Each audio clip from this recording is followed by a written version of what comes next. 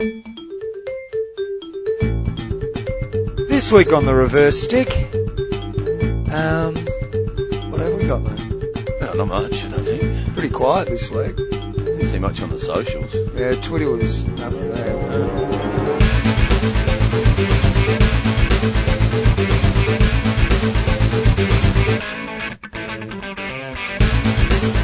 And welcome to the Reverse Stick, the Global Hockey Podcast. I'm your co-host, John Lee, and the other co-hosty person is... Matt Allen, and it's a pleasure to be here. John, how are you, young man? Well, contrary to our introduction, what a week. It's been exhausting.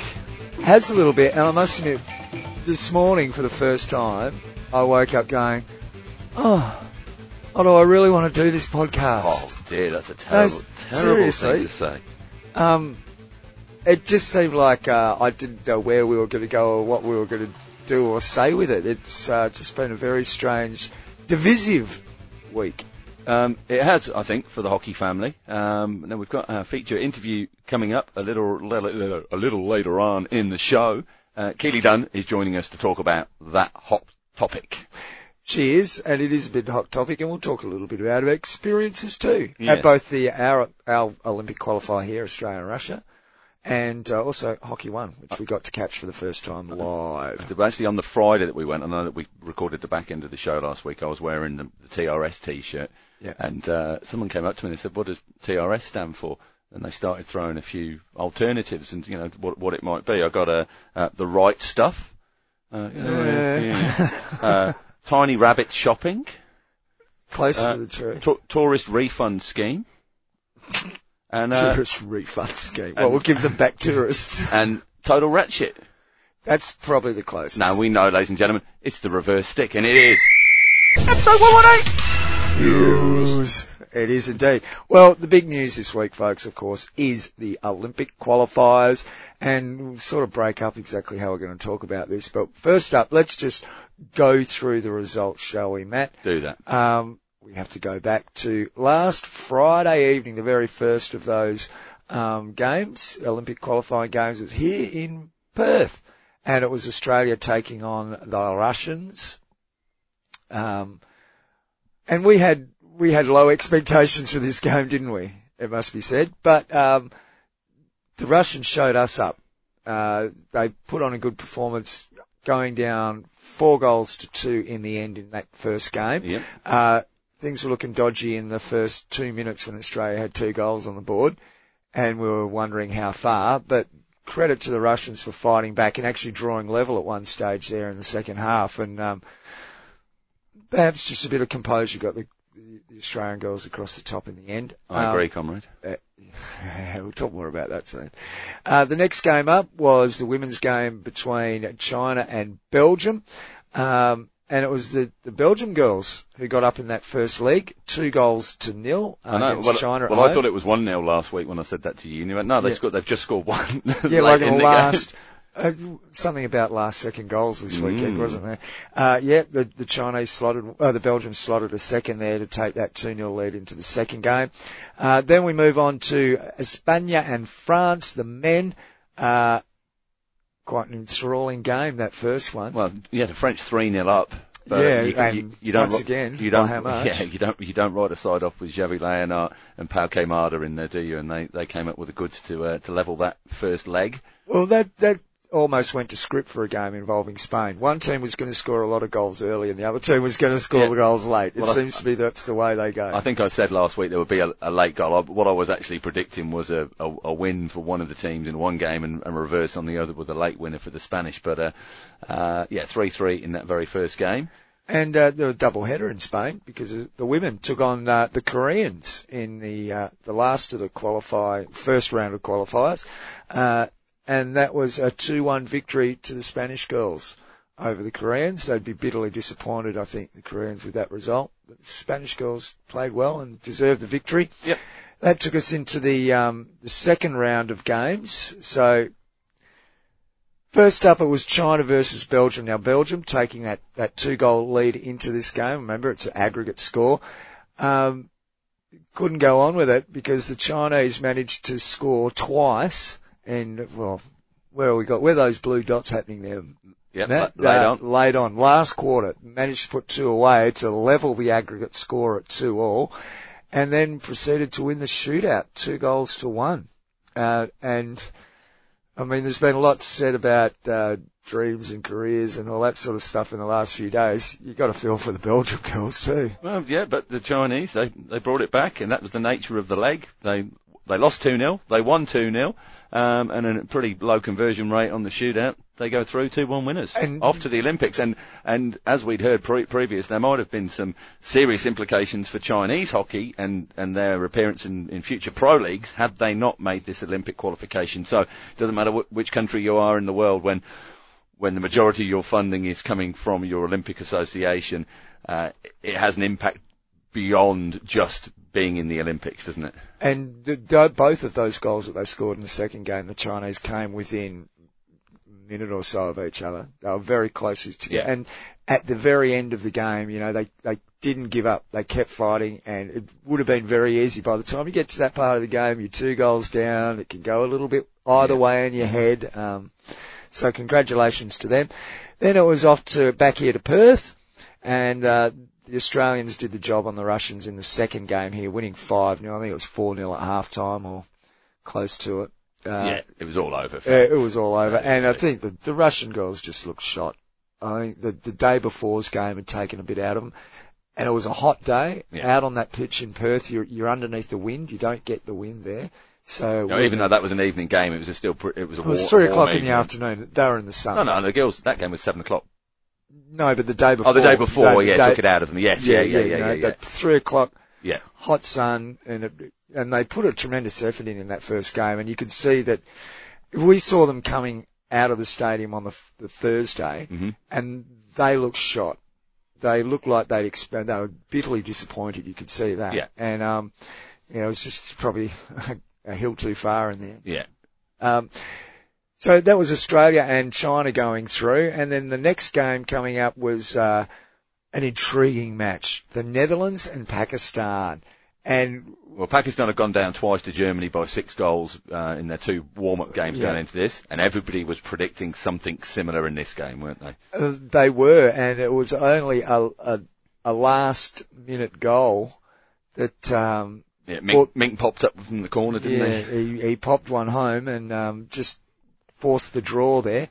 There was relief. There was relief over the faces of those Dutch guys, and you could see the Pakistani guys as well. Just could see that opportunity had just slipped away from them. It's interesting because in the way that the qualifiers are set up, it's essentially the first game is half time at the end of the first game, and the concept of the win still seemed to be more important than the concept of aggregate scores in the minds of the players.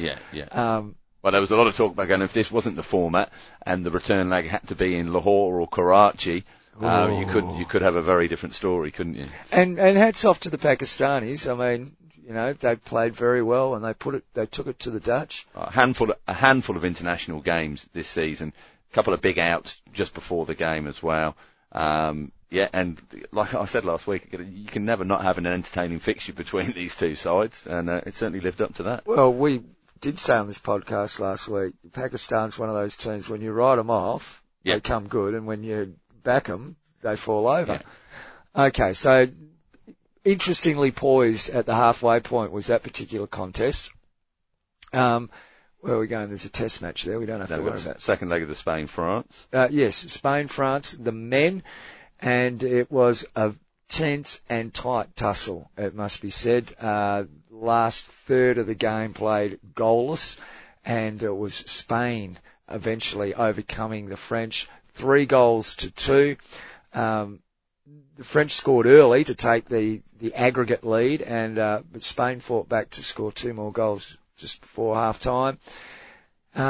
French did manage to claw another goal back to make it 2-2, but then almost immediately the Spanish went up the other end and went bang, thank you very much, 3-2, and the score remained that for the rest of the game. Spain off to the Olympics. They are indeed, on the men's. Doubly so, because in the women's game, the Spanish girls disposed of Korea 2-0 to take a 3-1 aggregate, 4-1 aggregate score through there. Good performance from the Spanish girls, controlled the game, did what they had to do, and I was very protected their lead. Very disappointed post-game. Why? 80 Lock, your hair double being interviewed. What? My Sean Lock now, it's all gone. All the hair's gone off the back. But Sean Lock. So he's a comedian. I don't know, but his locks are Sean. That's a very good part, mate. But he's getting a bit of the facial hair going. So so you're not far off with the beard there yourself. Okay. He's got a good sort of bush underneath the chin. It's a good orange colour, is it? Hipster style. Well, yeah, it looks as though he's got a bit of Viking blood in him somewhere. Okay.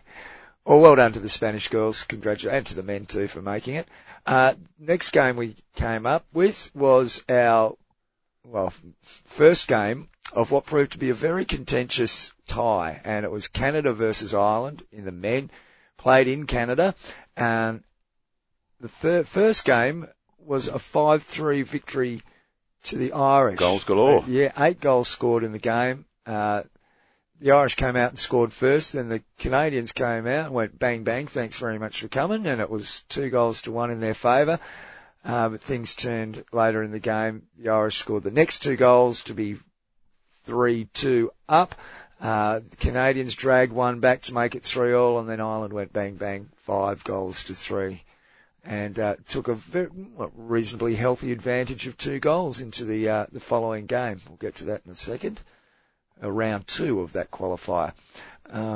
This doesn't want to work properly, Matt. Right at the end, there's your one. Yeah, that's the one.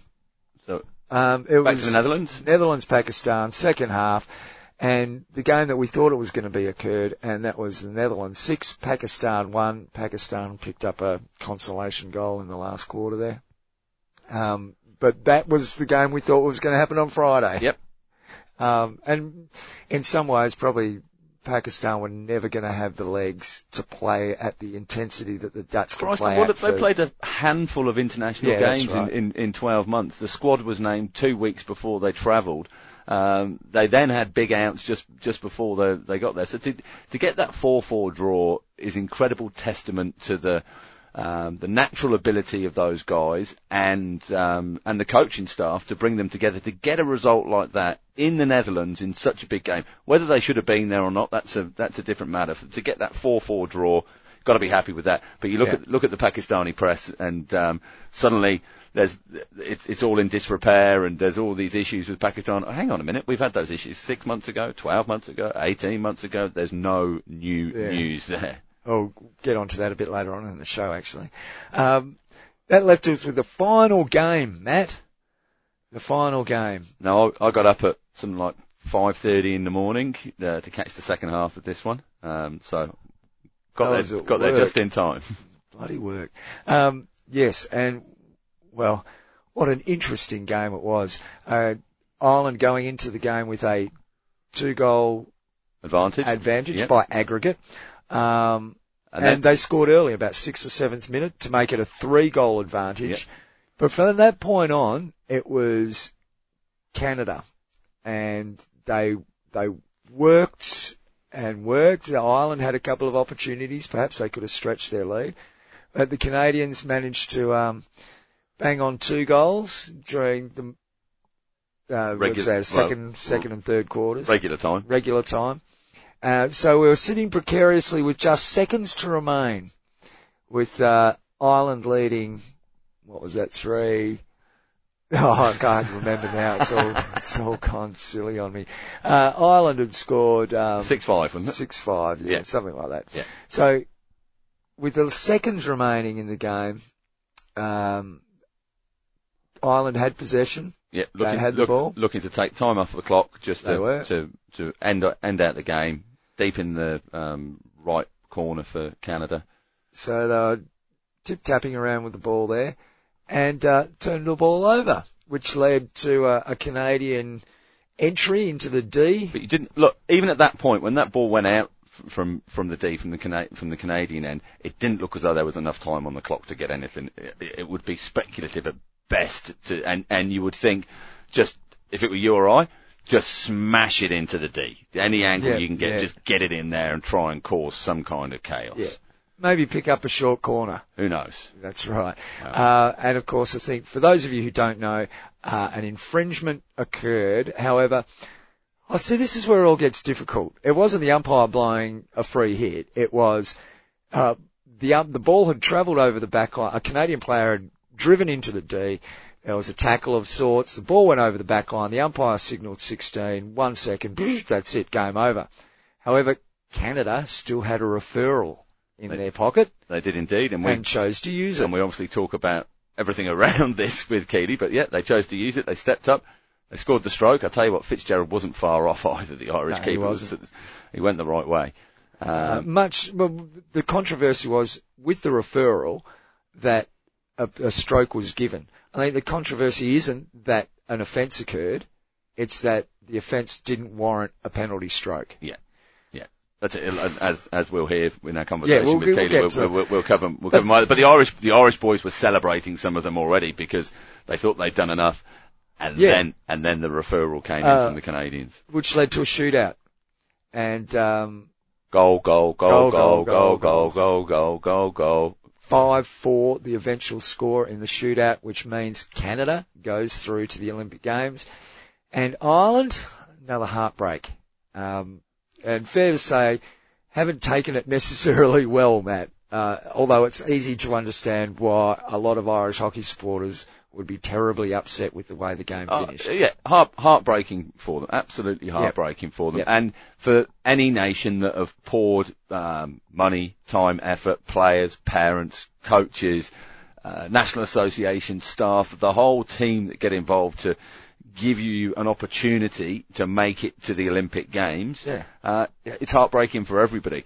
But there's a lot of people who haven't made it. There's only 12 teams going.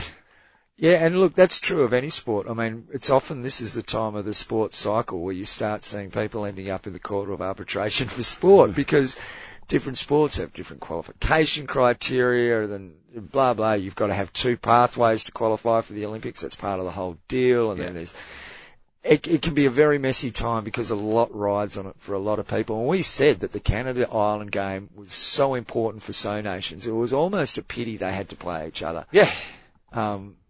Because it is so important for their programs. And let's face it, if something's hurting Irish hockey or something's hurting Canadian hockey, it's hurting all of us in hockey. Yeah. I mean, I'd prefer to see Ireland and Canada through and Netherlands not going in. Oh, well, you know. Death of Dutch men's hockey, isn't it? Yeah, we'll leave that one in. I'm not editing that out. No, that's fine. That was just for Ernst. Okay. That it? Internationals? One test match. Playing. Canada and Chile. Yeah. That must be the, Yeah, well, they're both over there in Europe, aren't they? Because Chile are playing against GB. That'd be the women, wouldn't it? Yeah. 3-0 victory to Canada there over Chile. There has been an invitational international women's indoor hockey. Oh, it isn't. It's fantastic. What's that? An actual women's invitational tournament. Yes, it is. It is fantastic. Who's playing there? Uzbekistan, Philippines, Chinese Taipei, Nepal, and Malaysia. And Philippines we said. Yeah. So that's a nice tournament happening there. There's been a few interested 10-0. Malaysia got over the top of the Philippines. Taipei beat Nepal 6-1. Uzbekistan beat the Philippines 5-0. Uzbekistan beat Nepal 6-0. So good luck to all the ladies involved there. And enjoy your indoor hockey tournament. There's also a couple of other things coming up, which of course includes the rest of the qualifiers, Matt, for the Olympic Games. Well, let's go through them quickly. Great Britain versus, in no particular order, we're starting with the men here. Great Britain versus Malaysia. There's a few people I've been speaking to that reckon Malaysia are a big chance in this particular game. Yep. I'm not so sure. Big crowds at Lee Valley expected for that one. Yeah. Germany versus Austria. You'd think the Germans would get through there. New Zealand versus Korea. I was speaking to someone yesterday who's very, very bullish about the Koreans' chances at home, in New Zealand, against New Zealand. And then a game I'm looking forward to. India versus Russia, the men. This, I reckon, is a banana skin game of the weekend. So, do you think we could see something similar to the Netherlands-Pakistan result in that opening game? No, I'm thinking more like Canada-Ireland. Right. I can just see that's the game where if something's going to go wrong that gets stuff talked about. Mate, this will be that game. That'll be the one game out of all of them that has got the most amount of cameras, the highest video production, and the biggest viewership. Yeah. Wait, Matt, potentially a big banana peel. Okay, let's have a look at and those games will be played. This game's coming up tonight. I did have FH Live going before. Coming up later today, India play the USA. That's the women, and then followed by India versus Russia, the men. Then we've got New Zealand versus Korea. That's Saturday. Thank you, Matt. It's hard to tell from this. Then India versus USA tomorrow, Saturday. That's the return game. Great Britain versus Chile, the women. That's the first game on Saturday. The India-Russia men's return game follows the India-USA game on Saturday. Germany versus Italy. That's happening on Saturday, the first game, and then the games for the rest. So Great Britain, Malaysia, the first game there Saturday, as is Germany, Austria, and then all the replay games on Sunday. Yeah. Wow, it's going to be a big No, weekend. that's Saturday. No, that's first game Ireland, Canada on Saturday. Put it this way. Yeah. Over the weekend, all of those games will be played. And we're going to be glued to it on FIH.live. Yeah, we should just go through the women's. Great Britain are playing Chile. Germany you just did those. Playing Italy. No, just mentioning India versus USA and Ireland versus Canada. Right. Yeah. That's going to be an interesting fixture for all the reasons that we'll be talking about very, very shortly. Look, and also two fantastic sides in there that are on the up, the Irish and the Canadians. So we're going to see a lot of good hockey there. And just quickly before we move on, we've got a couple of things coming up because there's really not much on the hockey calendar and through until we get to the Pro League next year. The indoor series, Republic of South Africa versus Switzerland. That's happening in Durban, men and women, 10th to 16th of November. Three Nations Invitational happening here in Australia for under 21 women in December. And then the Pro League kicks off on the 11th of January next year for the women and the 17th of January for the men. I know with the Aussie girls and boys, they're off to play some indoor internationals as well coming up. Just before we leave the news, John, Sultana Brand Hockey 1 results from the week, from the weekend. Well, of course, we went to the Perth Thundersticks versus the New South Wales Pride, but we'll talk about that. Yeah. The women, it was a 2-0 win to the Thundersticks over the Pride. In the men, it was an 8-1 win to the visitors, the Pride, over the Thundersticks. Also, we had Hockey Club Melbourne, the Chock Milks, in the women's game, 5-2 victors over the Tassie Tigers. These were Sunday games. And Tassie Tigers, 6-5 winners over the Hockey Club Melbourne, the Chocky Milks, after being 4-0 down, 4-1 down. And it was an absolute amazing turnaround, speared on by super captain Eddie Ockenden. So last round of games coming up this weekend, John, and then we'll be into the finals, but we pretty much know the three sides from both the men's and the women's who are going through there. But games this weekend, we see New South Wales Pride take on Adelaide Fire, Canberra Chill take on Brisbane Blaze, and no, hang on, what am I talking about? What are you talking about? I'm looking at the top of the screen here. Sunday, November the 3rd, that's what we want. Saturday, November the 2nd. Brisbane Blaze taking on New South Wales Pride. Tassie Tigers. Top of the table. Tassie Tigers hosting the Thundersticks. And then on Sunday, the Hockey Club Melbourne taking on the Adelaide Fire at the State Netball and Hockey Centre in Melbourne. Should be an interesting round of Hockey 1. Well, we'll know who's going to be in the Final Four and playing in those final series.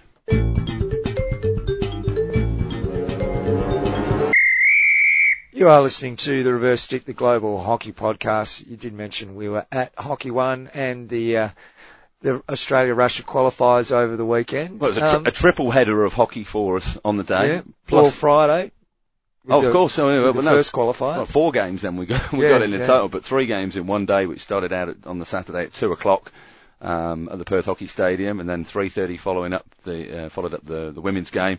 Then we had a 2-hour break, didn't we, John? Yeah, I think that's quite noticeable if you see any photos of us that there was a 2-hour break between the Hockey 1 and thanks to Darryl for giving us a lift down to Pistol Pete's house for a little break in between the games, and we're back in time for the Hockey Roos versus Russia with our signs. Yep. With your hat. The hat. Well, the hat featured the day prior with just you sitting in the stand, didn't it? It did. This time around, we did better than that. We had 3 Russian supporters. If you got KO Sports, go to about 1 hour 21 minutes. Chris Sharples is delivering the commentary from Stockholm, so he wasn't there on site, but he was delivering, and he had a little chuckle when he said, "Oh look, here's the Russian supporters in the crowd," and there we were with our stands, with our signs, lads, yes. It was interesting because we were about the only 3 people in the whole stadium that were actually saying anything when cheering for Russia at all, which was a bit disappointing. Well, we were the lone Russian supporters. We were. But it's what it was. Had a great time. Well, after the game, we were having we tried to speak to a couple of the Russian players, and they were just scared to death of having any kind of conversation with us. You could see their eyes were just. We were just being blanked, and then we started speaking to the interpreter, lovely fella.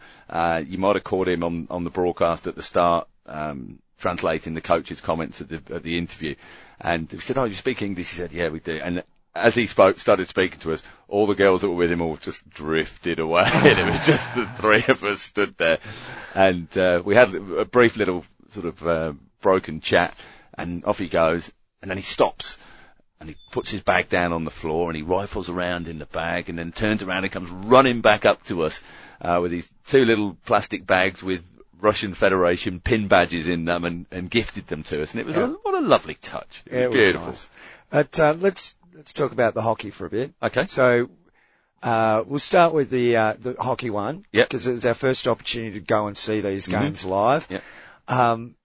And on record as saying don't like that the extra goal, whatever they call it. What do they call it? The bonus goal. Conversion. Conversion. Conversion. It's definitely more against it than I was before we went and watched it live. It just kills celebratory moments dead. Yeah, and it was interesting to talk to people around us and just get in that take. Do you like this?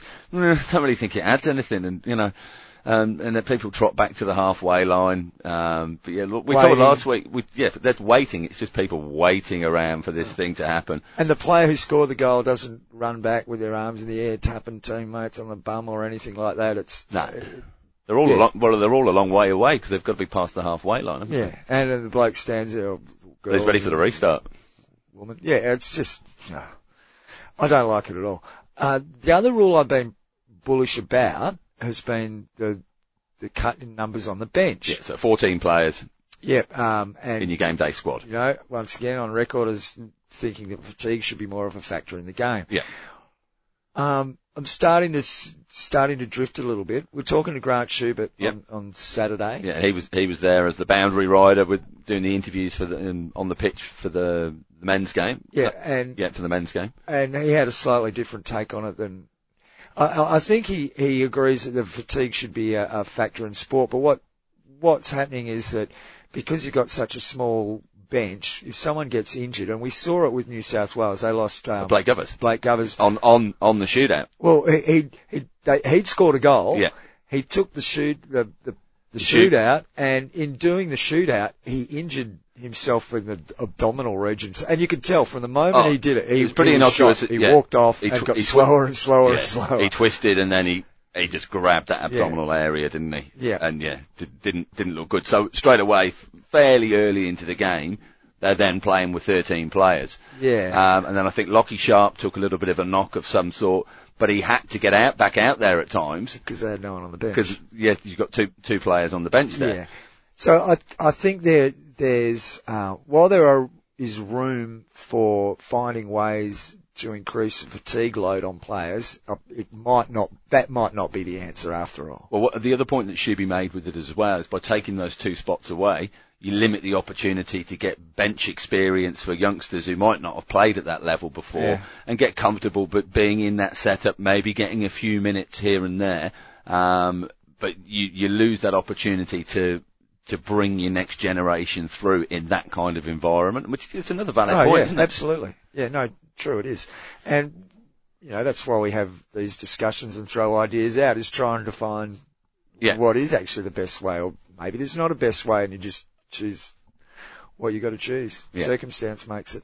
But overall, I mean, the quality of hockey, apart from the fact that the Thundersticks got flogged. Well, yeah. They did get flogged, but you're up against the likes of Flynn Ogilvie, Tim Brand. They heaps and heaps of top international quality there running through New South Wales. I don't want to get too into the whole details of tactics and all that sort of stuff because it's not what we really do here. But I'll give you a detail. Yeah. Learn how to trap a hockey ball. That's a good one. But that makes a difference. They were very poor at the back. A lot of the comment from people was, where's their system at the back? Not what is their system, where is this, it just seemed to be a mess. Yeah, well that's just coming from whinging Thundersticks fans. Yes, that's true. Followers, supporters. Yeah, and it was quite deflating. I think there was, because of the scoreline in the end. Did see a remarkable penalty stroke given, didn't we? Yeah. And an even more remarkable save by the goalie. Yeah. But we'll leave that to the video review expert, shall we? Overall, you throw a lot of good hockey players out onto a hockey field, and generally you're going to get a good hockey game. Yeah, there was some good passages in that game. Yeah, I think the crowd were a little bit after that game. I did see a few people leaving and weren't hanging around for the women's game, which only started another 15 minutes afterwards. Much more entertaining game, I thought, the women's game. A closer contest, a 2-0 win for the Thundersticks. Thundersticks were up and at 'em a lot more in that game, and deserved the win.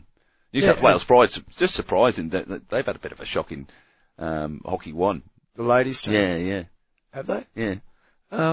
Okay. I'd just expect more. I'd expect a hell of a lot more out of them. But there you go. Yeah, well, the Thundersticks women haven't had the greatest season either, but no. I thought they were probably of bits that I've seen previous of them, they're probably a lot more composed. Yeah, I think they can still just sneak in if things go their way. Overall, enjoyable enough experience. Yeah.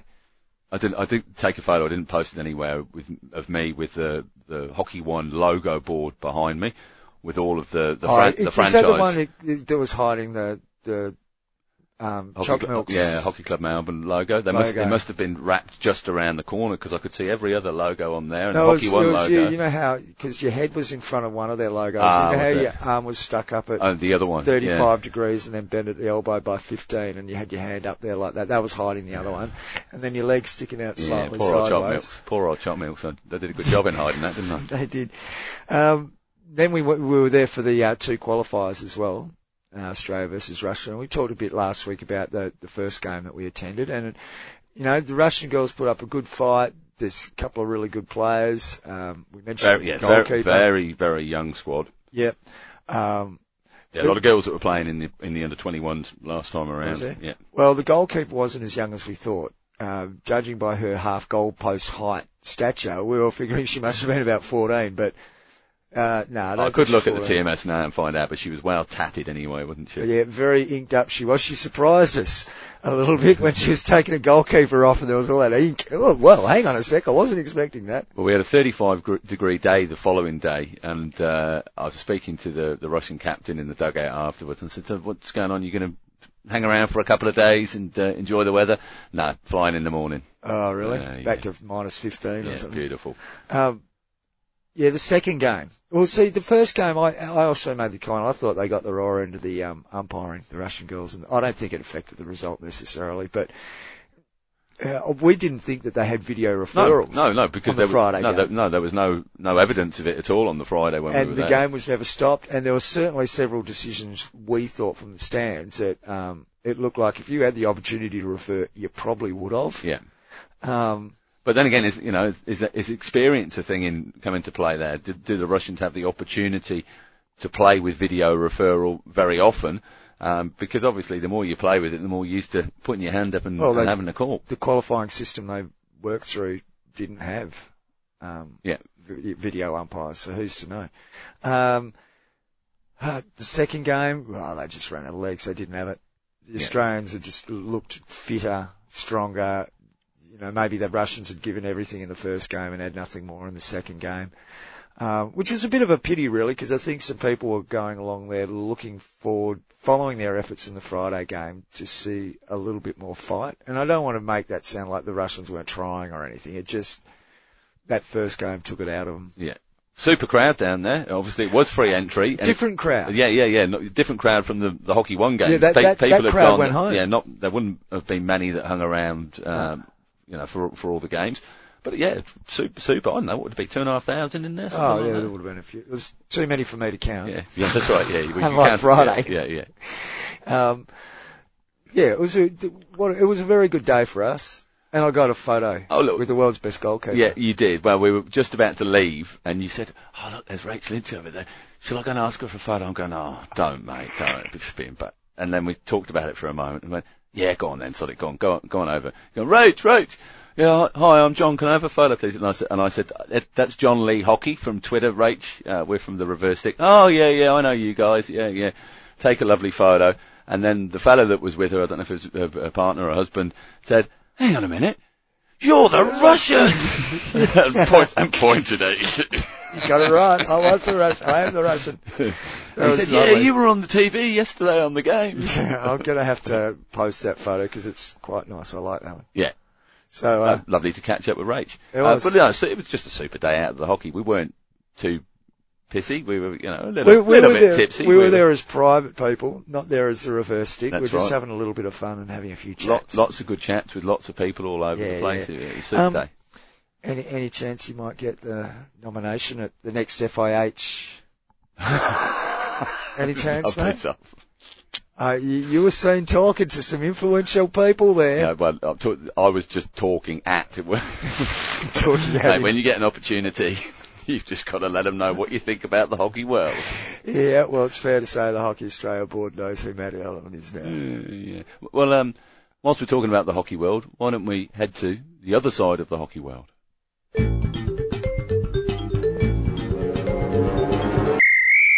You're listening to the Reverse Stick, the Global Hockey Podcast, and joining us to discuss all of the ins and outs of the incidents from the Olympic qualifier. Hot topic. It is indeed. Is Keely Dunn. Keely, welcome to the show once again, and you've been pretty busy the last couple of days. Oh, there's just been a conversation or two, a polite question here or there. It's just the usual stuff. It's fine. Now, of course, the hot topic has indeed been the outcome of the Ireland versus Canada game, particularly the second game in the Olympic qualifiers played over last weekend. Those that didn't get their eyes on it, Ireland won the first game 5-3, so took a 2-goal advantage into the aggregate score line into the second game. Which Canada eventually ended up winning 3-1. Ireland were 2-1 down with about 20 seconds to go, I believe. Maybe a little bit more than that. Canada got the ball at the other end of the field, drove into the D. Basically the buzzer went, but there was an infringement possibly slightly before the buzzer went, and the Canadians used the referral that they still had. It went up to the video umpire, and a penalty stroke was given, duly dispatched by the Canadians, by Scott Tupper, the captain, which took the game into a shootout, and in sudden death, the Canadians made their way through to the Olympics, and the Irish missed out. That basically covers it. Now, that's very accurate. Yep. The reason we've got you on, Keely, is it's caused a great deal of controversy. There's many different opinions being shared on the incident itself, and it's led to a far wider discussion about video referrals and a whole lot of other issues that the FIH has got to deal with or has failed to deal with.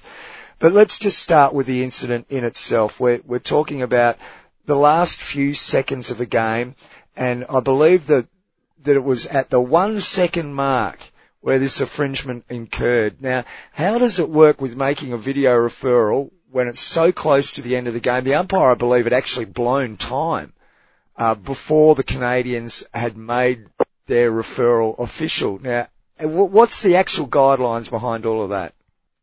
Okay, yeah. So Rule 5.1 explicitly sets out in some of the italicized extras in that paragraph that if the time expires just before an umpire would have otherwise made a decision, they're permitted to make that decision immediately after the end of the quarter. And that includes a review by the umpires. Even if time has subsequently been, completed and the signal for the review comes right after.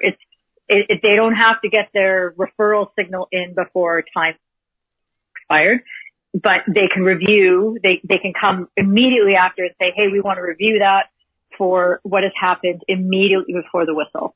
So we've always been able to, as umpires, go back to something that we weren't sure about or we didn't have time to get our whistle to our mouth.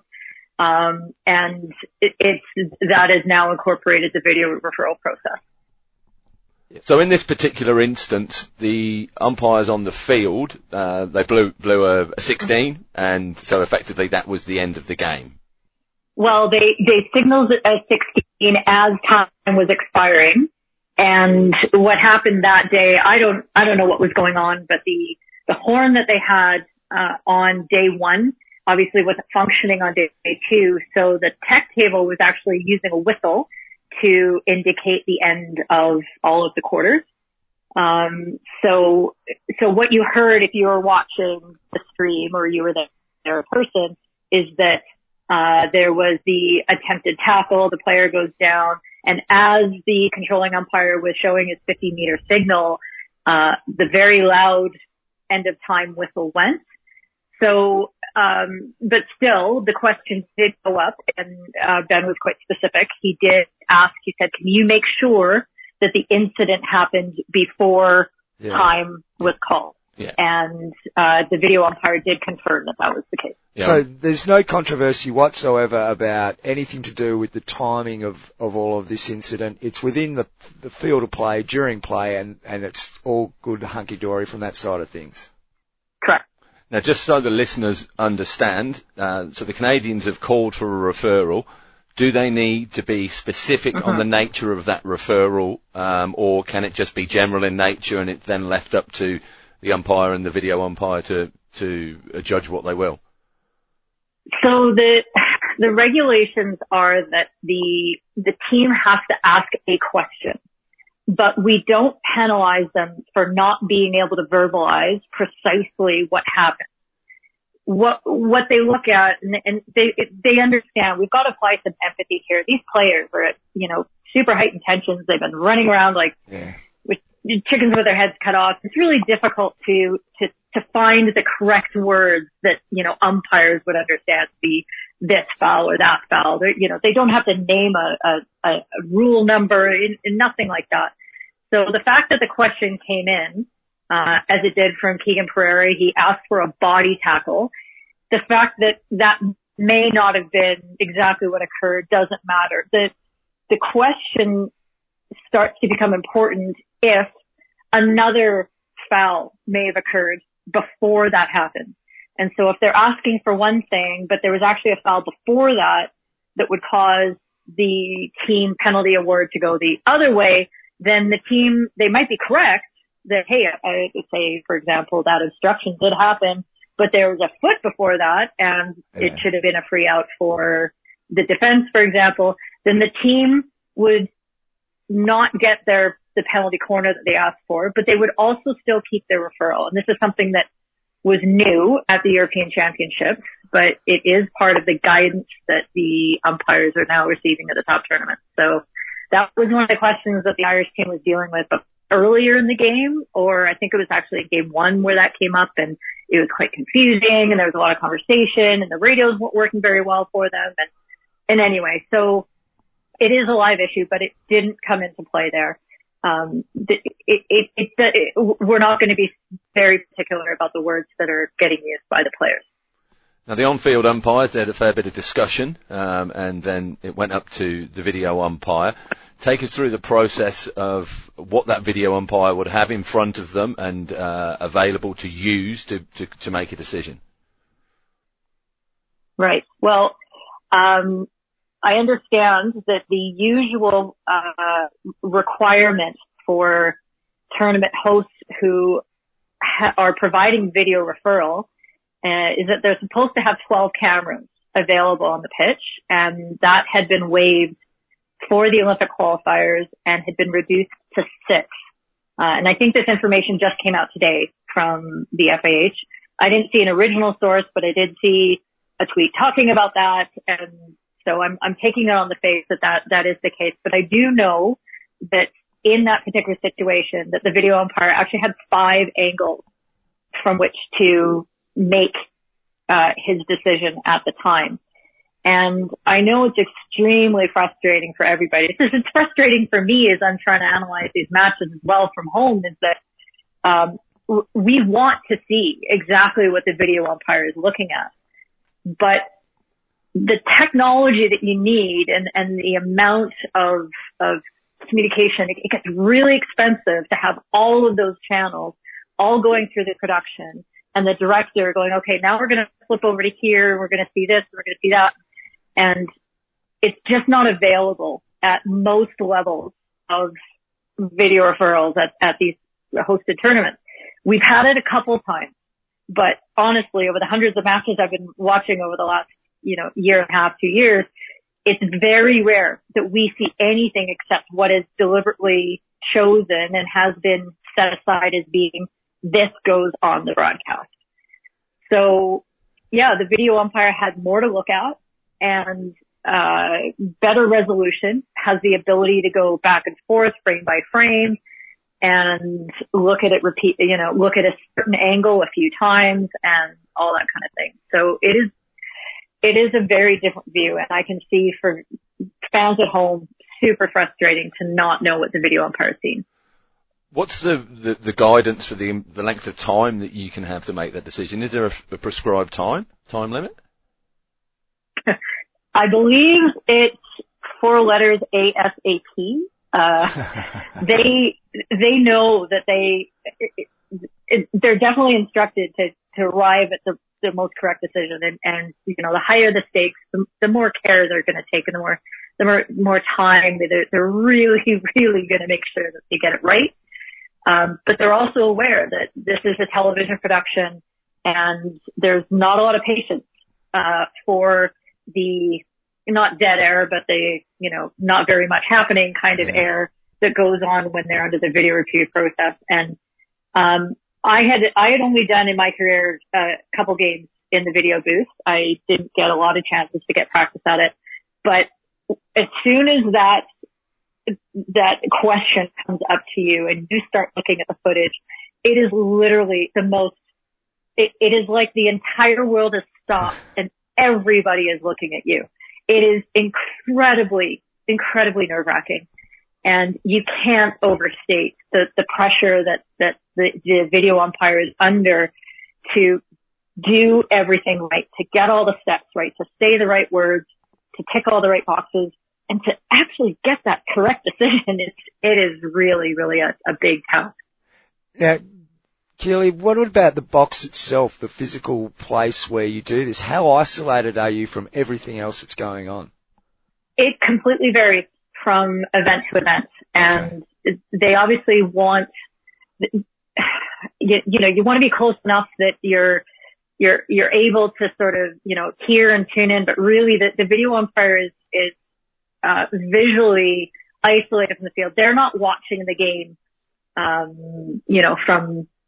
they're not watching the live view of the game. They're watching the game from the broadcast and from all of the feeds that they're getting in there. And so they're quite set apart. And, there have been some places where they've been, they've been a football field away because that's where they had to put the broadcast equipment and that sort of thing. Lee Valley apparently is quite famous for having to have the video umpire quite far away.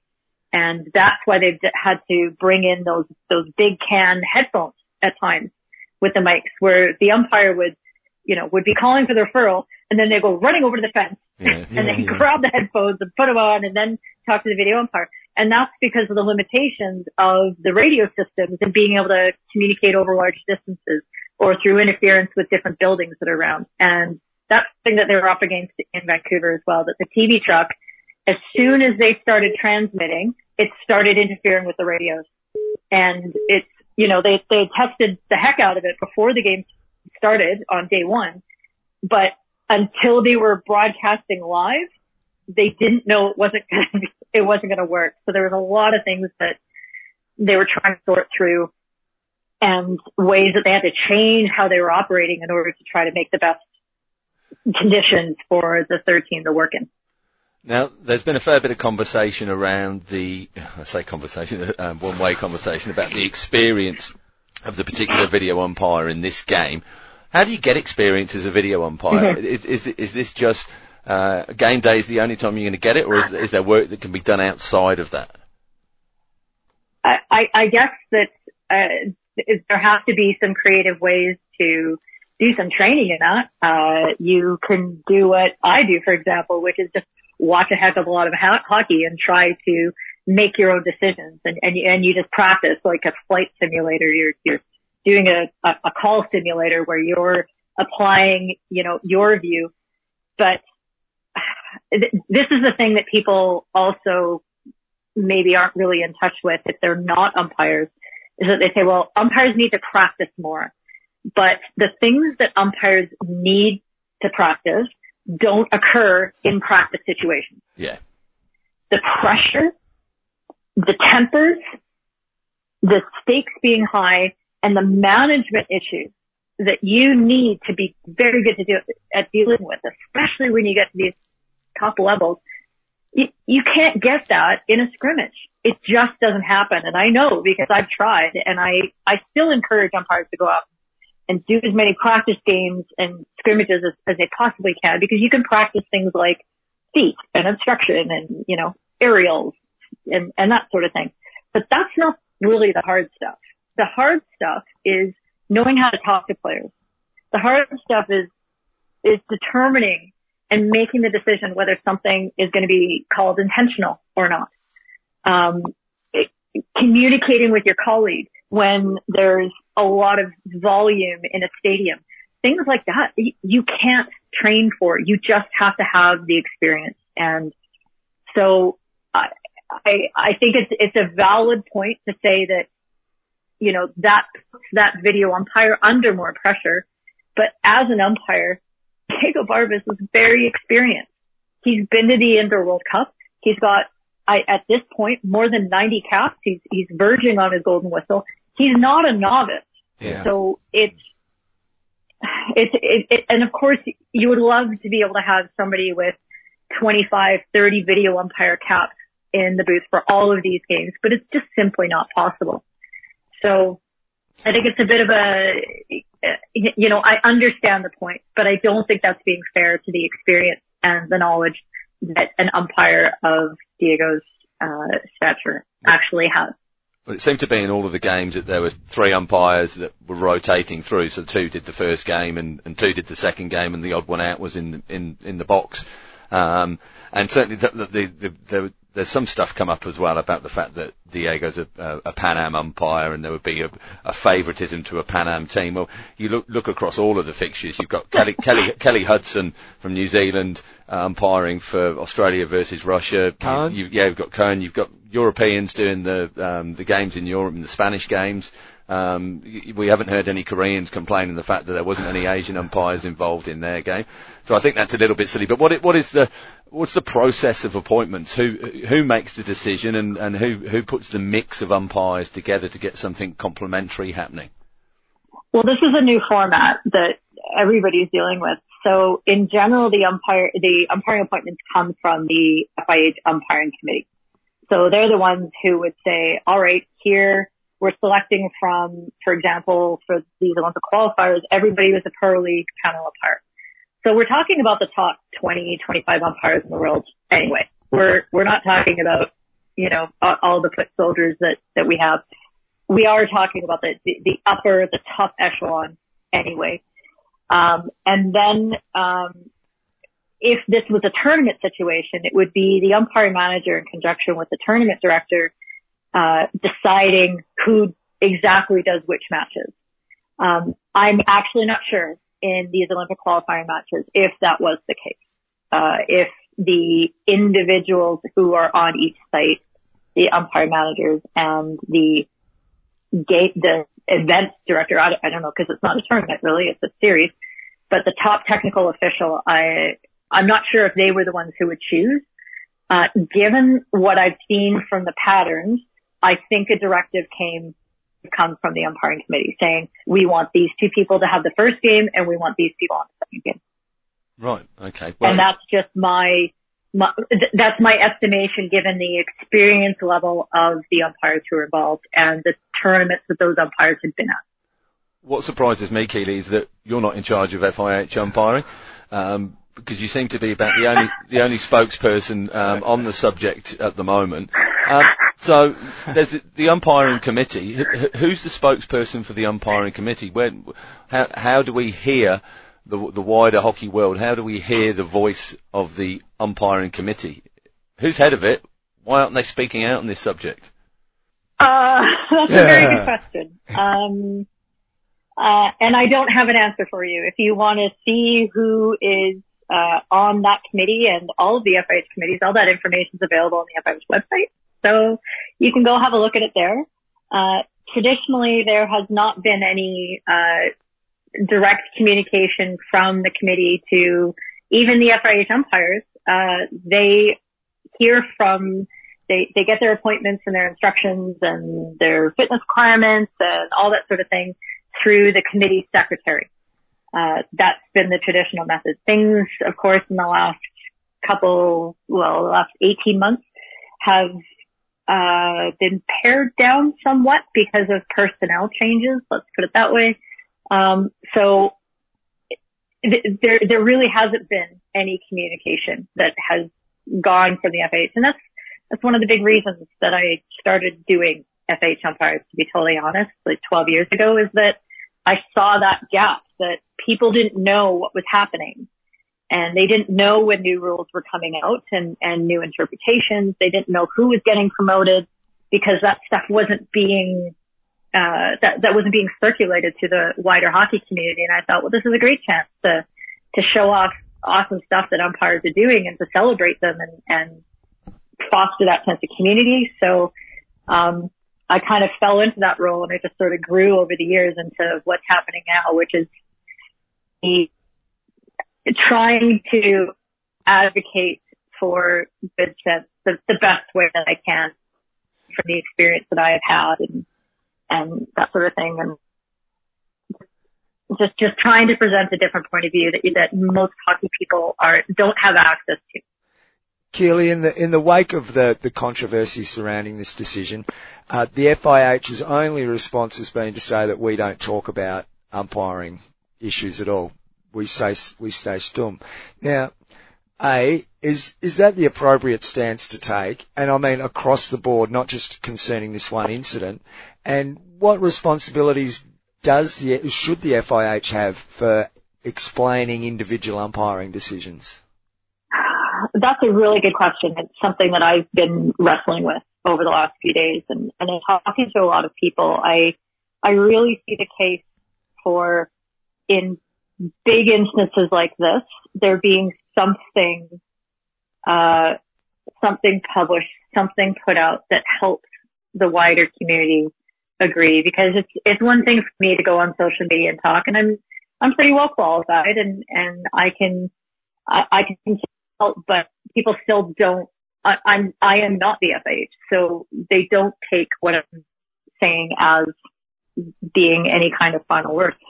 That said, I'm not sure if anybody would take the FIH and what they said is the final word, because when people have it in their head that a manifest injustice has been perpetrated and it's intentional and it's awful and it's robbery and that sort of thing, it doesn't matter what the organization says because their minds are made up.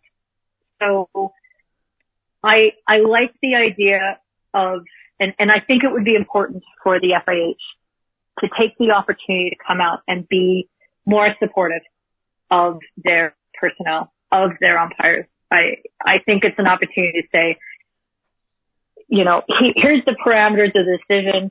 This is what the umpire decided. It's within the rules.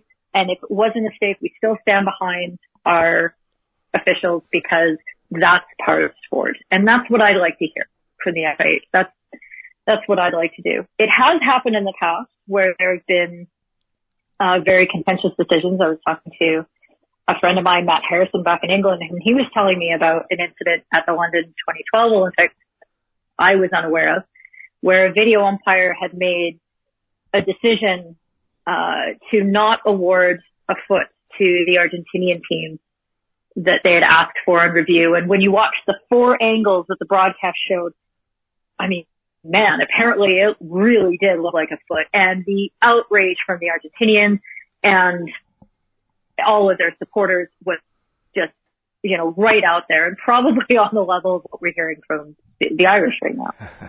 And after a few days, the FIH took the step of releasing the 5th angle that video umpire had available to him. And when you saw that 5th angle, you went, oh, yeah, totally not a foot. Okay. So video umpires exonerated. Everybody sings Kumbaya. There's bouquets of flowers being sent to him by all the people who, called him names on the internet prior to that. Just kidding. That never happened. Hopefully they were all from Dr. Bactra's florist. Sorry, go on. He has a few extra to spare. So there you go. So there are ways of dealing with it. The fear that I have is that you end up getting the FIH into the trap of having to respond to every decision that a team or a nation doesn't like. And we don't want that. But this was a very important series of 2 games.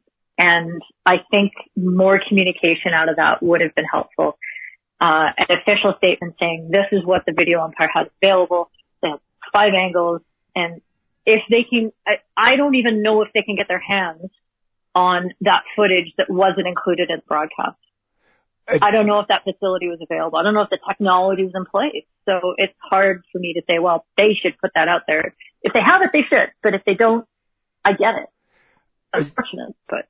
You made the point before about the quality of the vision that the umpire sees in the booth, and I think it's worthwhile repeating again. If you're making a decision based upon a crappy piece of footage you're seeing on Facebook that's highly compressed and absolutely stripped frame rate wise and all of those sorts of things, you're not getting half of the vision, the picture that he's getting. And just, you're not getting 20% of it if there's 5 cameras on. Yeah, but just on using that one shot as an example, he's getting, or the umpire is getting a high gloss version, and you're getting the smudgy around the edges version. It's very difficult to make any sort of decision based on a grainy piece of fudgy video, such as the one we're getting on Twitter and Facebook at the moment. Yeah, but I watched it live. I was watching it on FIH.live at the time. We were having a fair bit of debate online about it as well. And the first call on what I could see is, how's that a stroke? That's a corner at best. The thing that I find funny is that there's an infringement there. The umpire got it right that there was an infringement there. So there's nothing to whinge about from that side of things. No, the Canadian referral got it right. Yeah. That there was an infringement there. The point being that there's a lot of this incident is being judged on a piece of footage that doesn't do justice to the incident. It's not the whole picture. Yeah, that's right. It's not even the whole picture of the whole picture, if you get what I mean. No, and the waters have been muddied by, talk of some kind of bribery and corruption and collusion and all of this, and it's absolute rubbish. And I don't think there's any room in the game for accusations like that to be spread around. Ridiculous. And even more so, some of the vitriol, including to yourself, Keely, is startling. Yeah, well, what's been directed to me is absolutely nothing. It's not a problem, and I have no problem with explaining. I was at both of the games, and it was a great opportunity for me to see some top level hockey in person. And I had a little development clinic going, so I had umpires that were doing exercises, and we were watching specific things as the game was going on, and it was really great. And because I had my umpiring hat on, I was cheering, but I wasn't really into the game in the same way, because when you umpire, you don't look at the game the same way. You're watching for fouls. You're watching the umpires. The things that you're picking up on are completely different to what a coach is looking for, or what just a regular fan is looking for, or a player trying to emulate a certain person who's on the pitch. They're looking for different things while they're watching the game. So I was there. I was pretty much at the same angle that the camera was on, to be honest. I think the camera was actually pretty close to me on the center line.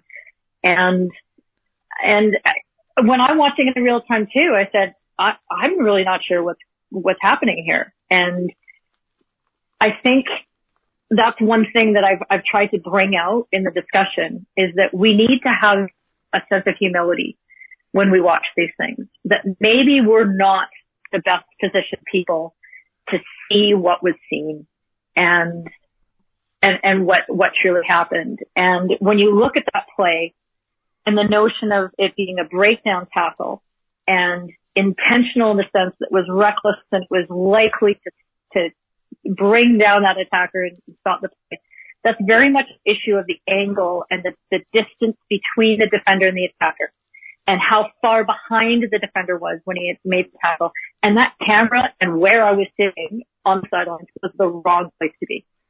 So you really did need a different angle in order to parse all that together. And then you needed a better resolution to see the stick coming up in between the attacker's feet after he had missed the ball that was, a couple feet away.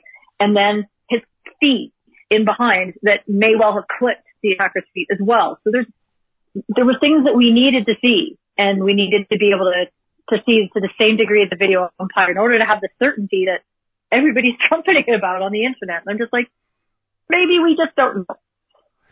So let's not call for anybody's head. Okay, Keely, let's get to the big questions now. Is 6 cameras enough to provide the certainty that the hockey public seems to demand for making these decisions? And if not, should we just not have video referrals unless we have everything in place to provide that certainty? The very jaded person in me who's been dealing with this issue over the last 4 days would say there are no number of cameras in the world enough to satisfy a group of supporters who are angry at the decision. So let's put that aside. Technically speaking, I don't know what the right number of cameras is, because I have watched enough of the video reviews to see that there are times when an umpire looks at the very first angle and they've got what they need. So you could argue from that all you need is one camera. I was watching this from when I was watching the Spain-Korea match from the weekend, the second one, when Kuhn was in, and he was making decisions very quickly, very decisively. He couldn't have seen more than one angle at the time, unless, I don't know if he's magic and he can watch more than one angle over 5 seconds. But it is possible. And then sometimes you look at an angle and you go, well, I think I know what happened, but just in case, I'm going to check another one. You're like, oh, God, that's totally different. And then, I'm going to look at the third and fourth. And then the clock is ticking and the Mission Impossible song is playing and it all starts mounting up. So I don't think there's an absolute answer. Obviously, ideally, you want, the best 5K resolution cameras. You want, 50 million of them, and that's great. I guess the question really needs to be, are we going to be satisfied with less than what we know is possible for a video review? And given the outcry that happened during the qualifiers tournaments, the qualifiers, when certain nations didn't have video review available to them, yeah,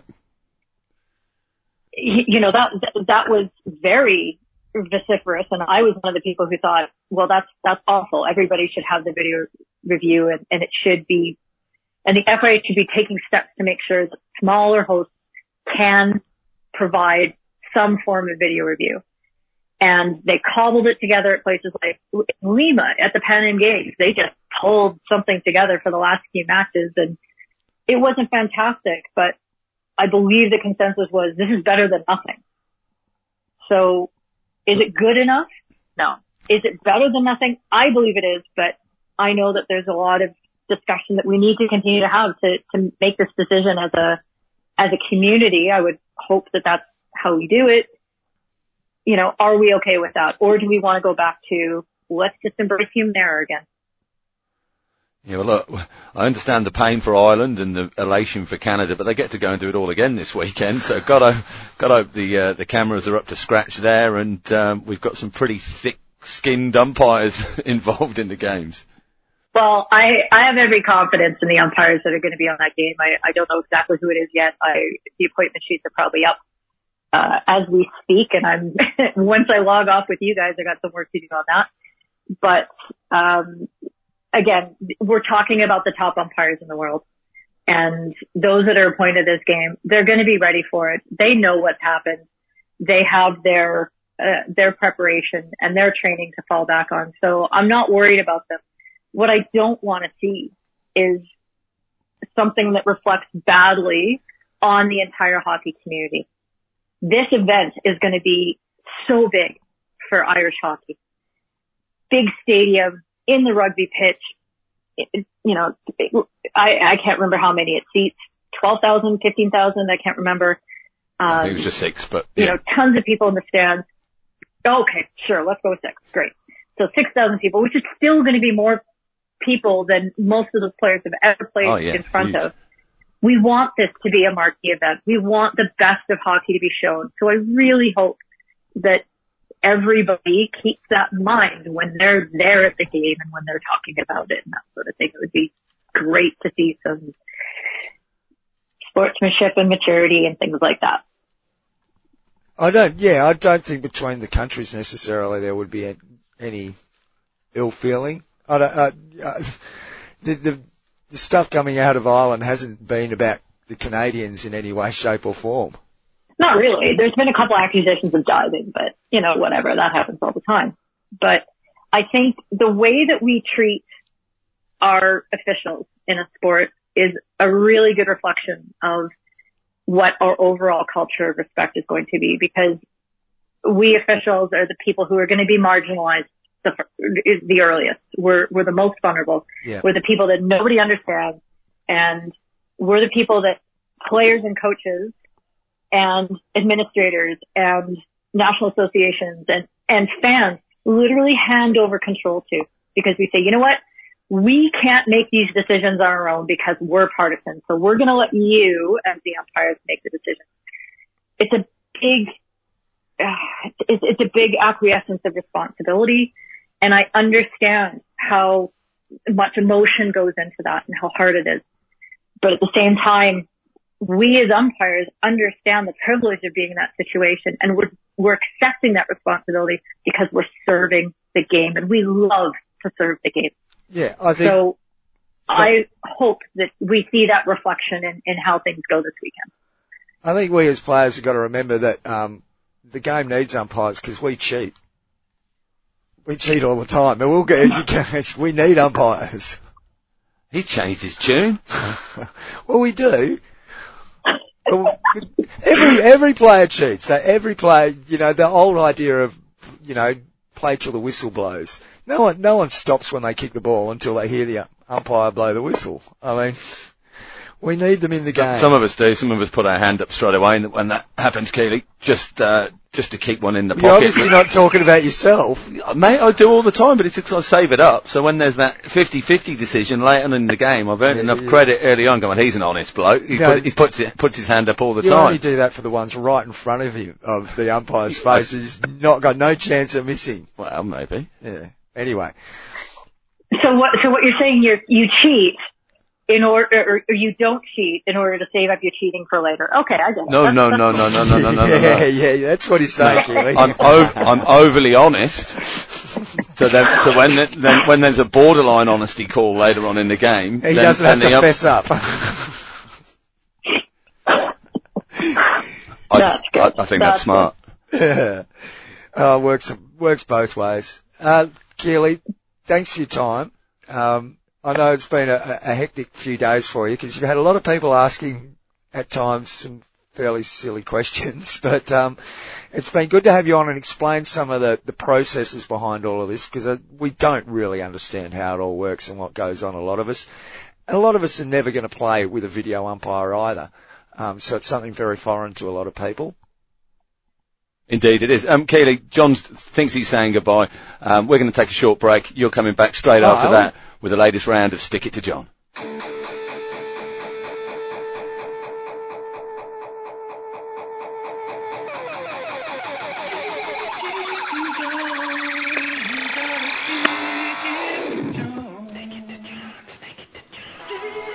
it to Jones. You gotta stick it to Jones.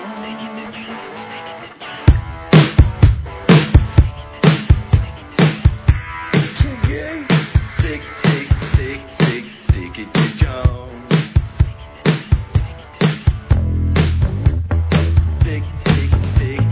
Stick it to Jones. That's right, it's time to stick it to John. You're so proud of that, aren't you? Mate, it's a quality piece of work.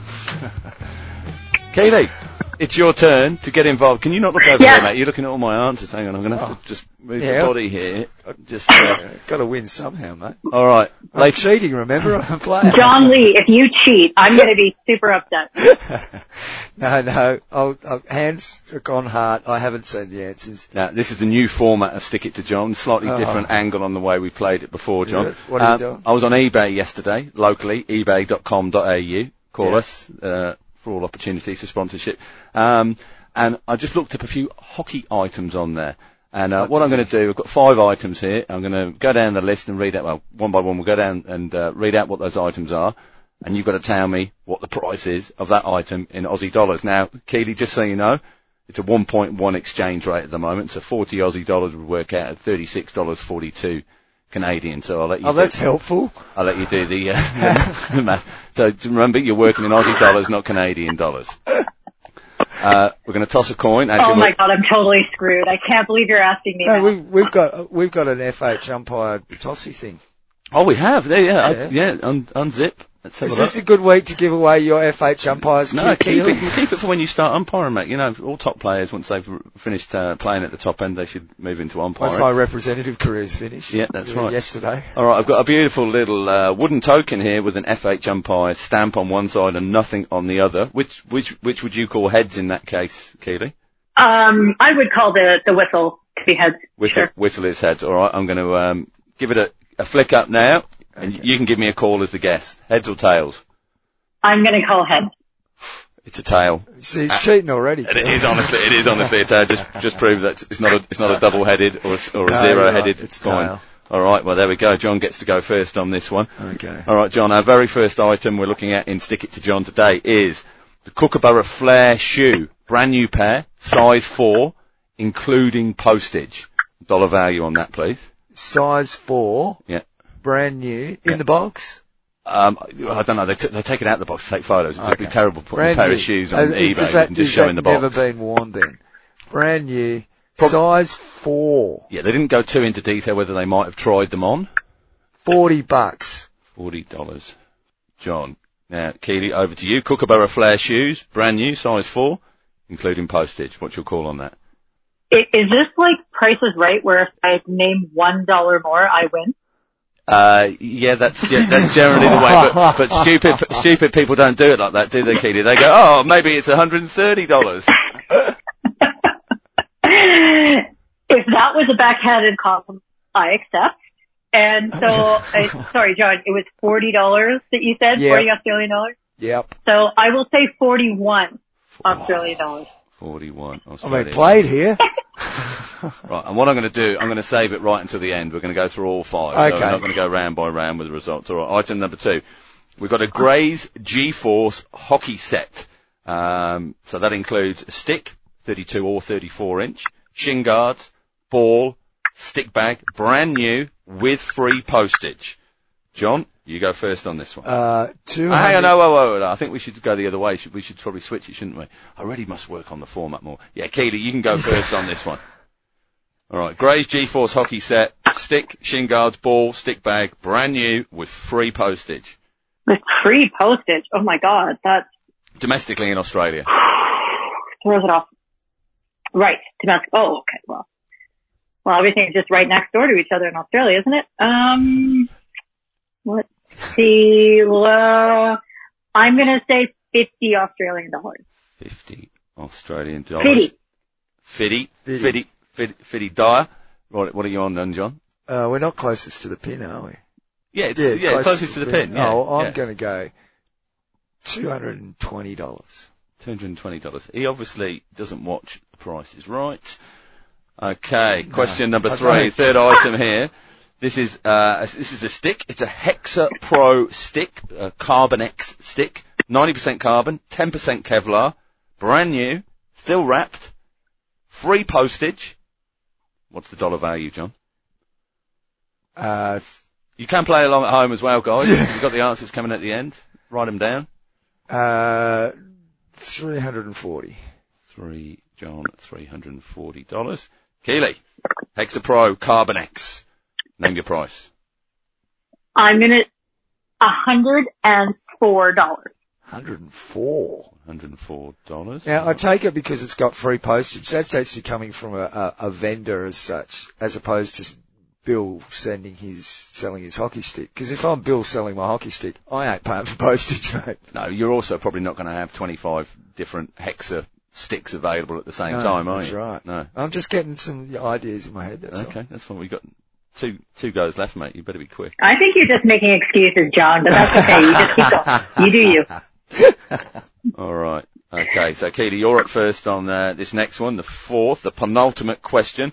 This is for a set of hockey goal nets, a pair, black, brand new, with free postage. Free postage on hockey goal nets. That's insane. Oh, God. I'd say no, I'm not going to say that. Can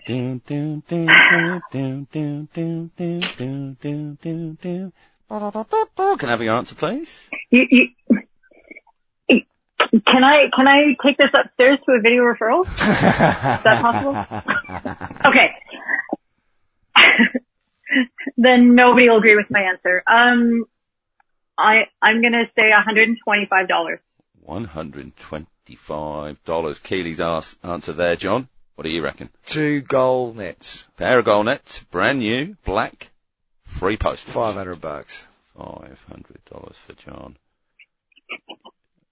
I mean, you guys are playing it in the spirit of the game. I like to see that, but you're not playing it in a winning spirit. Okay, this is our fifth and final item in Stick It to John for today. This is a Mazon Field Hockey blue bag. It's used. There's free postage. It notes that there's a few loose threads markings around the base from general usage. $25. $25 for John. And Keely, what do you reckon for the Mazon Field Hockey blue bag with some markings around the base from general use? Well, I think John's onto something here, so I'm going to do the Price is Right thing, and I'm going to go 26. 26. All right, can you just play a little bit of interim music here for us, John? While we go to the judges. Oh, some of your poetry? Well, Keely, it's been tremendous competing against you today, and I know the best person will win. And Keely, just quickly, I agree. How do you think you went? How are you feeling at the moment before we go to the answers? I'm feeling extremely shaky right now. I needed more angles. I needed a different currency. And I'm just, I didn't have a lot of preparation for this, so I'm just hoping I didn't embarrass myself. That's all. Well, we're just about to find that out. I'm Keely. just hoping the result here will end my Stick It to John career. No, absolutely no chance. Not with such John, a quality jingle. We're all hoping that will happen. All right, for all of you that are playing along at home, you don't have to wait any longer. We're going to go through our results, and we'll let you know who won each round as we went along. Item number 1, the Kookaburra Flair shoe, size 4, brand new, including postage. John went $40. Keely went $41. The actual amount was $40. And that's a 1-0 lead to John. All right, our second item, the Greys G-Force hockey set. That's a stick, 32 or 34 inch, shin guards, ball, stick bag, all brand new, including free postage across Australia. John went $220. Keely went $50. The actual amount was $39.99. Keely pulls it level 1-1. Congratulations, Keely. Yeah, went a bit too hard there. Number 3, the Hexa Pro Carbonex, 90% carbon, 10% Kevlar, free postage, brand new, posting from New South Wales all across Australia, John. John, you went $340. Keely, you went $104, rather strangely. The actual amount for those of you playing along at home, and of course for the two guys down the line here, $89.99. Keely takes the lead, 2-1. I've made a couple of tactical errors here. All right, this one is probably one of the most... You sure did, John, and I'm loving it. This is one of the most surprising ones, I think, of all of the Stick It to Johns we've ever played, John. Well, it's not surprising that you're losing. That's right. A common occurrence. Item number 4, pair of hockey goal nets, black, new, free postage. John went $500. Keely went $125. The actual amount was $79. And that puts Keely into an unassailable lead, but we will have to complete and just go through this fifth and final good set of nets. It's the Mazon Field Hockey blue bag used, free postage, a few loose threads, markings around the base from general usage. John went $25. Keely went $26. Actually quite expensive, $34.95. Ah, damn it. Keely, a 4-1 victory. Congratulations. How do you feel? I just went out there and I gave it 110%. I stuck to the game plan and, just took it one quarter at a time. And, I'm delighted for my non-existent teammates and, we just can't wait to see what's in store for me now. Well, Keely, it's been an absolute pleasure having you on the show today. I hope you enjoy the spoils of your victory. You, of course, get our very best wishes. Wow, it's too much. I couldn't possibly accept it, but I guess I'll have to. Hello, I'm Nick Irvin, and you're listening to The Reverse Stick, the Global Hockey Podcast. And thank you to Nick Irvin there, and thank you also to Keely Dunn for having a chat to us about some of the issues that came out of the Ireland-Canada game and explaining some of the technicalities of what the role of the official is and how it's carried out and those sorts of things. Look, I think Keely made the point. It's not going to matter what evidence pops up anywhere. People are divided now on one side of the line or other. It's going to be very hard to shift opinion. I posted something on Facebook on the Monday and I made a few points, and one of the points there was that there will be no appeal process. Associations, whether it be national, local, or international associations, they have to back their umpires. They have to back the decision-making process and their processes that have led to that umpire being in that situation. They can't do anything else, otherwise the whole system fails. What they need to do is be a bit more transparent, a bit more open, and actually front things. Not hide behind no comment, or not hide behind we do not discuss on-field umpire decisions. It's there needs to be a voice coming out from the FIH. In this case, it probably does. I mean, I'm not against the idea that they say nothing about umpiring if that's the position they take, but that means you've got to say nothing about umpiring, and that goes for positive things as well. Yeah.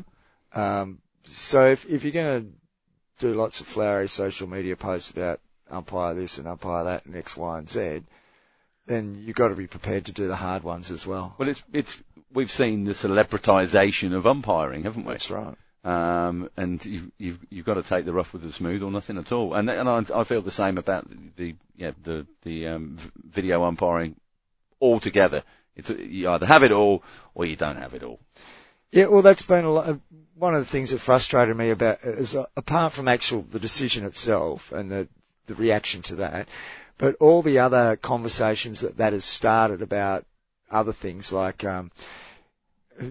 the role of video umpiring. We brought it up there with a little bit with Keely. Is 6 cameras enough? Yeah. Is there a certain minimal level that we expect as the hockey community? And remembering that these things don't just happen for free. You don't just say, oh, well, why don't we have 12 cameras instead of 6? Well, that's another 6 cameramen. It's another 6 cameras. Yeah. It's another 6 loads of cable that have to be run out. It's actually all of this argument comes back to finances. Yeah. And if you ain't got the money to provide a horn. Well, that's bizarre But this isn't the first time, is it, that there's been a venue of a top international match where there's been failure of a horn, and this has happened all over the world, or no horn whatsoever. You know, and we're a pretty horny sport. Boom, boom. Where's the cricket one? Yeah, you're absolutely right. I mean, I would have thought having those things in place and working properly is a basic requirement before you even go off and start talking about having video umpires. Yeah. You know what you mean? We can't have a horn that works for a game. Now, who knows why we can get the heckler onto that car battery inefficient tackle box. He's been making them for everyone. Yeah, well, there you go. We've got a contact around it. If the technology exists. Yeah, if hashtag FIHR listening, then give us a shout. We've got somebody who can hook you up. But when those little things that you think are just no-brainers are expected by everybody, that don't we have one of those, go wrong, it's really pointing somewhere else. There's problems somewhere that aren't being addressed and aren't being fixed. Yeah. And look, the interesting thing about it too is neither of these teams had played under the video referral system in this qualification round. Well, obviously at other events they may very well have, but their Olympic qualification events to get to this stage didn't have video umpiring, right? I'm not sure on that. I don't know. You're telling me that? Yeah. Yeah. Okay. So, or maybe the one in Malaysia did, and I can't remember which teams went through which qualifiers. But anyway, it doesn't matter. The point being that there's been a change in the playing conditions while the qualification process has been going on. Now, if they had have played this under the previous round of qualification playing conditions, the ball would have gone over the back line, the umpire would have gone 16, and they would have walked off, and Ireland would be going to the Olympic Games. But that didn't happen. No. And look, I understand the injustice that's being felt by Ireland, and it's happened to them in countless other sports. But don't remember, it's the hockey community that demands we have the video umpire here. Yeah. It's not Ireland who said we've got to have a video, or Canada that said we've got to have a video umpire. It's the hockey community that demands it now. Yeah. So the question the hockey community needs to ask, if we're going to have it and we demand that we have it, and the game can only afford this, are we prepared to accept that, that level? And I think the other thing to consider as well is some of the stuff that's coming out on social media. A lot of people just need to cool their jets. And remember, we are a hockey family. Now, the people that are umpiring, they're hockey people too. They've been involved in clubs all of their lives. They've chosen to take a route where perhaps, a lot of them have realised that they're not going to be a top international player, but still think that they can give through umpiring and still think that they can be involved at top events as an umpire, or actually enjoy umpiring. There's, as we know, there's lots of players that do play and umpire as well. But they're all part of our hockey family, so Christ, just give them a break. This is sport. There's ups and downs, and there's so many vagaries along the way in games and qualifications. It's got to be heartbreaking to lose out at that final second, but equally elating for Canada to secure that. Canada was 3 down. Yeah, they stuck at it. They kept their referral. They kept on playing. They got a lucky break. They had a referral. They called it. If it was a corner, it could have gone in anyway. If that's what was given, there was opportunities for both teams to win and lose it in the shootout system, which, by the way, as we've talked about, is a shit way to go out of any tournament, particularly going towards the Olympic Games. I would have made them play another 10 minutes. That would be my preference. Would have been to see those two. And you get the feeling on the way the momentum was in the game at the time, it would have been Canada that scored the golden goal, but you can never tell. You don't know. Hypothetical. And exactly. I hope it all gets put to bed now, particularly on social media. If not, we'll be retweeting and reposting things. Do check out @The Reverse Stick on Twitter, on Facebook, and on Instagram. And of course, a big thank you, as always, to our Patreon subscribers. We couldn't do this without you. If you'd like to support us in our hockey podcast endeavours, please do head to patreon.com/The Reverse Stick. Anything you can give will be most welcome. There's a few different tiers on there, and you get some bonus content, like pictures of John looking like a Russian. Can we put that to bed now? Not the Russian, the other stuff. You're not going to bed with the Russians, mate.